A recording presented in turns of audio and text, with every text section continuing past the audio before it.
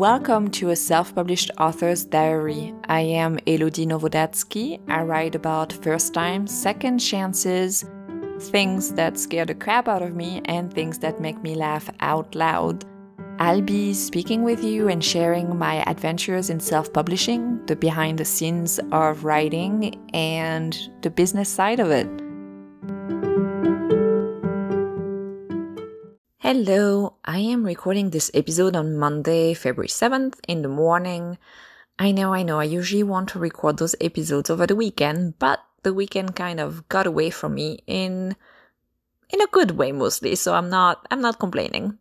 And I did prepare what I was going to say yesterday because I am trying to gather my thoughts a little bit more before I start recording, and so I know what I'm about to talk about, which makes it a little easier to record. I did spend way too long deciding on how to call this episode. I think changing up writing spots and writing tools for inspiration captures what I'm trying to say or what I'm going to get into today. I almost titled it Write Like Nora Roberts and Beverly Jenkins. But while that may have gotten me more listens, that's not exactly what this episode is going to be about. So I just wanted to make sure that I was titling this episode in a way that if you just, stumble across my podcast or this particular episode, you know what it's going to be about. So that has also, this entire how am I going to be titling this episode made me think about finding titles for books and blurbing and how to describe your books in different lengths. I mean, if you're a writer listening to this, whether you're self-published or not, you do try to come up with different ways to describe your book. Because if you're not self-published, then you have to first send a query to find an agent. To send a query, you have to follow a certain formula and you have to find ways to describe your books in a few sentences and then a few paragraphs. And then maybe you have to write a synopsis and maybe you have to write a 2 pages, very short synopsis, or you have to write a longer synopsis. Or then if you have an agent, and even if you're already published, you sometimes have to sell your books with just a few sentences to describe to your agent what it's about. And then also afterwards to be able to, talk about your book. So even if you're a traditionally published author, learning how to describe your books in variable lengths is an important skill to acquire, I find. And as a self-published author, well, it's the same thing. Like you have to find the blurb that you're going to put online. You're going to have to find the elevator pitch that will help you describe your books to potential readers, being in person or online or, on social media or on trailers. And sometimes you just need one sentence. Sometimes you just need 3 words. Sometimes you need to talk from your character's point of view. Sometimes you want to capture a particular moment. I mean, you just need to be able to describe your books in different ways. And it's not easy, just like titling this episode was not easy. And on top of it, that reflects what the book is about. So if your book blurb is super steamy, you make it seem that smuttiest, sexiest, steamiest book ever, and you don't have that in your actual book, then the audience you're going to capture, well, is not the right audience for your book because the expectations that you've set are not the ones you're delivering. And so, yeah, pretty much like what I was trying to do with this episode's title. And maybe my brain has been trying to come up with some ways to describe my books for social media. That's why it blanked on the title, but really it's just something that I sometimes struggle with. Some days it's easier than others to find those snappy sentences that are gonna hook the readers and the readers that want to read your books. And some days it's harder. I don't know if that's the case for you. I don't know if that's super easy. There are resources to come up with the hook and all of that. And I will add a few links in this episode's description since I've been talking about it, even if I haven't talked about it a lot.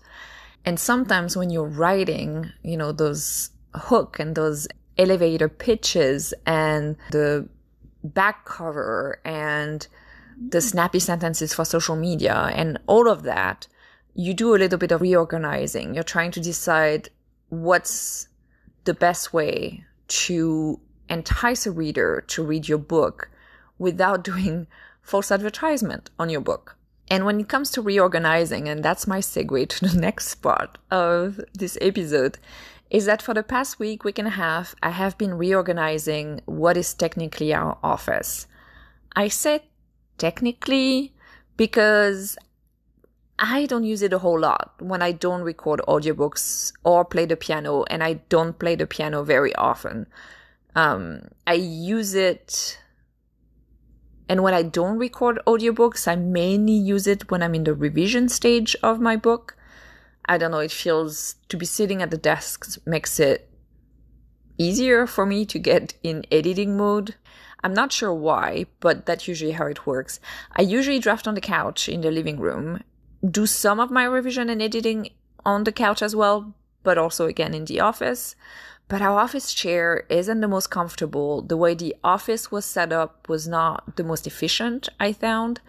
The office chair is pretty beat up and we do need a new one. I'm trying to find one right now. So if you have any recommendations for an office chair that is ergonomic, kind of mesh, not too expensive, and I'm saying in mesh because our cat loves to scratch leather for some reason. So we're trying to find an office chair that is Bobby Voltaire resistant. If you have any hints, any tips, please send me an email at author.elodie-novodatsky@gmail.com. And yeah, that would be great. Or leave me a voicemail. I'll also leave the voicemail link onto the episode description. But one reason I decided to reorganize the office is because as I'm trying to get more organized when it comes to my writing time, I also realized I'd like to try something different about the writing spots and writing locations, like have more possibilities to write. And if the office is kind of messy or not very functional, it doesn't make me want to go write in that spot, to go draft. When I draft, I need the area to not be too cluttered. And I think it's because my brain is already cluttered with ideas. I don't know. But that's how it works. It works better if the area that I am in is not too cluttered and is comfortable. But I also know that I can get myself in the bubble, in the zone, pretty easily. So I reorganized the office. I moved bookshelves. It was not easy. It was heavy. I'm not used to carrying heavy stuff anymore. Not that I really was used to carrying heavy stuff, but I did it all by myself and I was very excited, and I am very excited and pretty proud of myself for, reorganizing and rearranging and managing to lift some shelves on top of another, because we have like those IKEA cube also shelves. And so we have now one on top of one another. And then we had a bookshelf that was in the living room. I moved it to the office. I moved the books. I reorganized the books. It seems much more welcoming because there are more books. And let's face it, a room with more books is way more welcoming. We have books everywhere in the house. As I've said before, my husband listens to this podcast and I'm pretty sure he's nodding right now, or maybe laughing, or maybe shaking his head, because we do have a lot of books. We have books in the living room, we have books in the office, we have books upstairs and downstairs, like books everywhere. And I love having books everywhere. But the office had books I had some books, but I didn't have enough books together in one spot to make it feel like an office. And then I also cleaned the desk to make it more useful and more practical. So now I might also try to draft in the office in addition to the couch. Because even though the chair is not comfortable, I can do it I can write in that chair for half an hour. It won't hurt my back too much. Yes, I talk about backache because it's the reality of writing. So, and as I was thinking about writing spaces, I also read about authors switching places to get inspiration. They might drive to a park or change rooms or write in their cars. And that made me think that I used to write in the train. Did you know that? My social media handle used to be Commuting Girl before I started self-publishing. Once upon a time, in a land far, far away called Germany, I lived in Mainz in Germany and worked in Frankfurt. Well, actually, even before, I used to live in Worms, which is even further away from Frankfurt, and I worked in Frankfurt. So when we lived in Worms, I'd take the bus, which was right across from our apartment, and I would go to the main train station, and that would take me about 15 minutes or so, in the bus, 15 to 20 minutes. Then the train ride from Worms to Frankfurt. So I would wait at the train station because it's not like I got off the bus and poof, the train was there. I would actually wait at the train station and then I would take the train from Worms to Frankfurt. The train I took wasn't direct, so I had to get off in one city and then change trains. And after that, I would either walk to the European Central Bank where I used to work or take the U-Bahn, so the metro. Overall, it would actually take me about 1 hour and 45 minutes to 2 hours door to door to get to my office, depending on how long I had to wait for the train at the bus station. While in the train, I started drafting stories. And my first finished draft that I mainly wrote in a train was a young adult paranormal romance. It had a love triangle. It had witches. And it was set in Massachusetts. Did I pronounce that correctly? I always have issues with that pronunciation. When we moved to Mainz, my commute was way easier because I didn't have to change trains. And then we moved to another place in Mainz where I could actually walk to the train station. And that was much, much better for me because I had then a bit less than 40 minutes in the train and I didn't need to change trains. And I had also invested by that time because writing was just something that I loved doing, that I fell back in love with. Because, I started writing when I was very, very young. And then I wrote in high school, like I tried to write a novel, never finished that novel, but I was writing very regularly. Then I had those fan fiction writing times when I was in my 20s. And then I also started writing again here and there, but never as much as I did when I was traveling to Frankfurt for work. And I just loved it. I loved writing, and I still do. I love writing. And so I figured, okay, let's invest into a very small notebook so that it was easy to carry in the train. And I would just find a spot in the train. And I had also invested on like a different ticket, so I usually could find a spot to sit, and I would know that for about 30 to 40 minutes I could write or revise. I usually worked pretty late in the evening, and then during the commute back I would read because I couldn't concentrate to write or revise. So when I got into the train, I found my spot, I would put my headphones on and just work. I managed to be in my own bubble despite the sometimes, the noises of the train and stopping and everything else. There was no distraction on that notebook since I didn't have internet on it. And yes, I did have my cell phone. I had my work cell phone, and my work cell phone, sometimes I had to check things on it. Some days also I did not write. I had to use the time in the train to actually prepare for my day of work, read the newspapers and everything, because at the time I was a press officer. I could also write in our apartment. Sometimes I got up extra early to get 30 more minutes of writing or revising time. And that was when I didn't really have any of the self-publishing part of writing, the business part of self-publishing. I did start self-publishing in 2014 when I was still working at the European Central Bank. But it wasn't, the main work that I did about trying to be successful at self-publishing, even though if I talked to my past me, she would say I was trying to be successful, but I was not spending as much time on everything business related. I didn't have the time. Like there was no time in the day for me to do all of that, plus writing and everything else. I could have found the time by sleeping even less, but that's not what I had in mind at the time. It's not the priorities that I had. So it was not, when I started self-publishing, I thought I was going to be an overnight success because my book was so good, and it was just going to work that way because I was daydreaming. And I had done some things to be successful, but I don't think I was doing the right things. And I've talked about that in a previous episode. So if you're interested about, what I had learned, it was one of the first episodes I've published for this podcast. So now while I do work from home and take online IT classes, I also need to make sure that I write and revise and take care of everything related to self-publishing, all the business part of it. For example, I do my own covers, which for my first self-published book, I didn't do my own cover.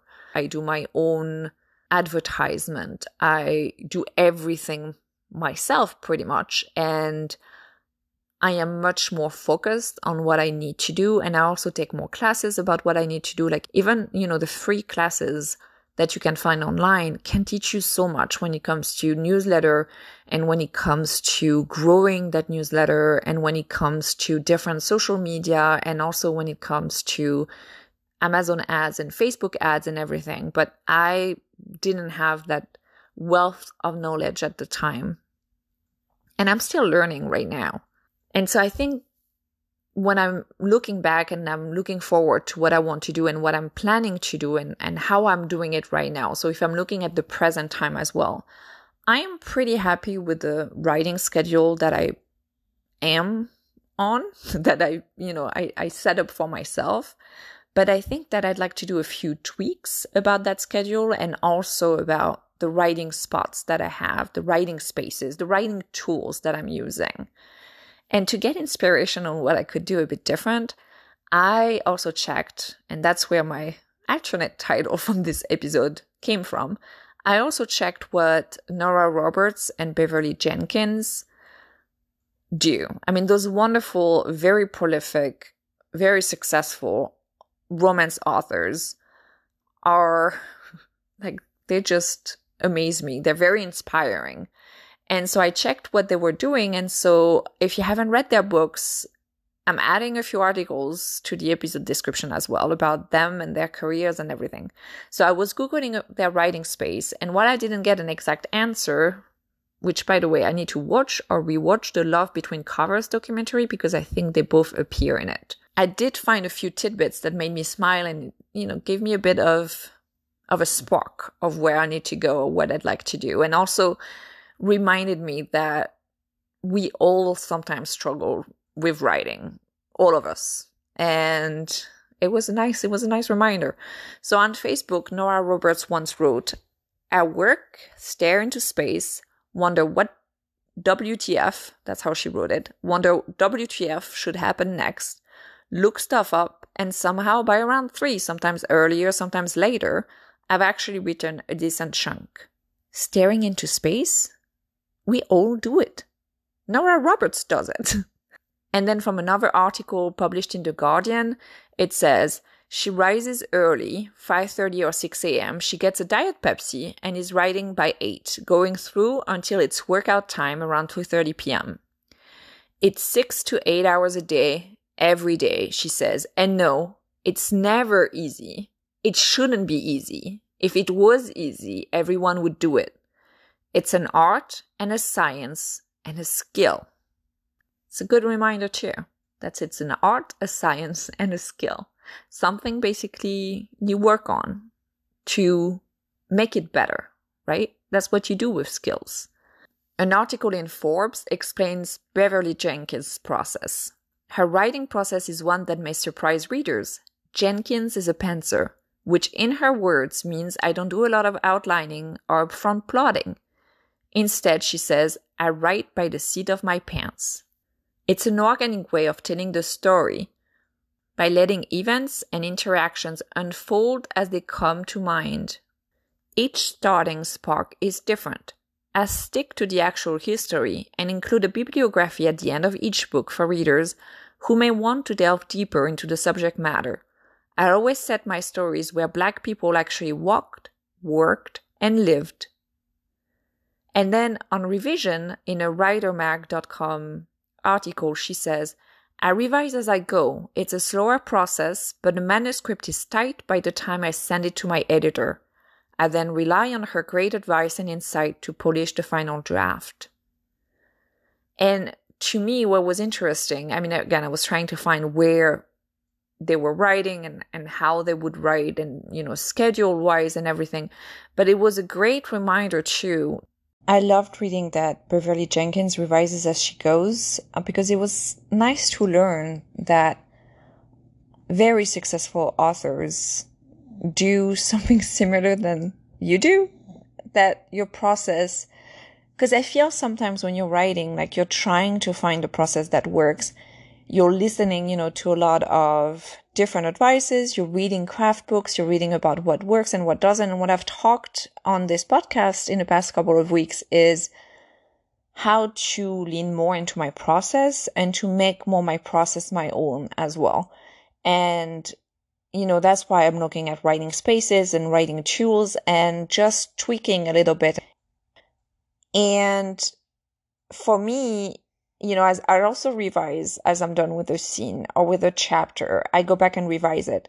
But the problem I sometimes have is that I sometimes start deleting, or I stop to write, or I get distracted as I'm drafting a scene.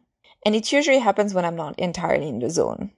Or when I'm wondering if I'm going to hit my word count, because I look at the word count and I look at, even if I take it away from Word, or if I don't use writeordie.com or anything, sometimes I'm like, okay, well, I can still look at it. I can put it back. I can figure out, I can, highlight what I've written and see if I already reached my word count or not.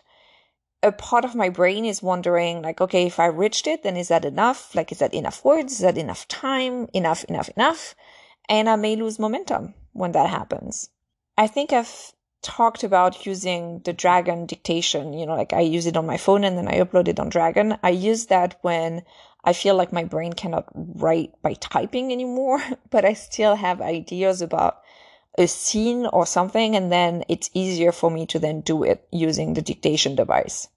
It gives me another boost, and I had been reading mostly last year about authors who had started using AlphaSmart. It's a processor keyboard, and it basically, you don't see the amount of words that you've written, and you don't see, based on what I can tell, you also do not see your entire page that you've written. You just type. You type and you type and you type as a go. So I did it. I went on eBay and I got myself an AlphaSmart Neo 2, and I am crossing my fingers it will enable me to not have any distraction while I'm doing my drafting Pomodoros, like those 25 minutes writing that I do, and then 5 minutes break, and then 25 minutes writing. Some of the writers who've been using it, I think including Suzanne Dennard, who mentioned that it had helped her stay focused and also actually write when she had the time to write. So personally, I wake up around 5:15, 5:30 a.m. and I work on other business-related things before starting to write. But what I would like to do, what I would like to tweak a little in terms of writing, is to set up my writing the evening before. So set up a little bit when I'm going to write and draft in the morning. So when I first get up, I grab my coffee, I settle at my desk, I don't look at my phone. That's going to be interesting. And I don't look at my computer, and I start on the AlphaSmart before I do anything else. Before I check my phone, before I check my computer, I write for at least 25 minutes.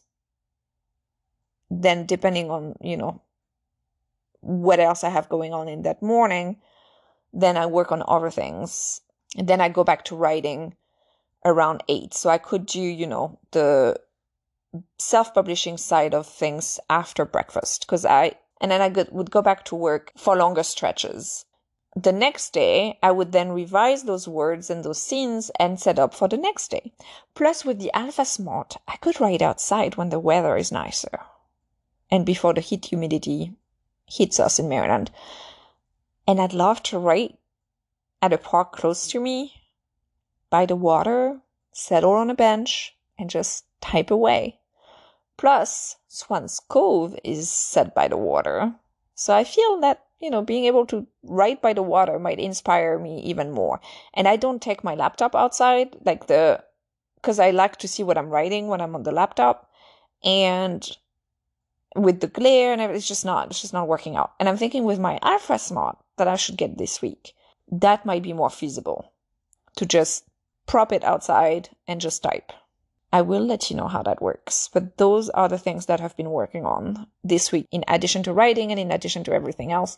And my plans for the week are to draft and revise the first half of the book, of Sweets for Love. I'm done with a third of it. And I want to reach half by the end of this week, because then that means I'm ahead of schedule. And I like being ahead of schedule. And I also just received the custom illustrations from Najla Kember for Kember Emporium is the name of the website for Sweets for Love for the cover. So I've received an illustration for Aisling and an illustration for the other main character, the love interest, who still doesn't have a name. Choosing his name is just proven to be very complicated and difficult, and much more complicated than I thought. I usually know what the names are before I start drafting, but if I waited for his name to come to me, then I don't think I would have started drafting. So right now he's known as XXX. That's his name in the book.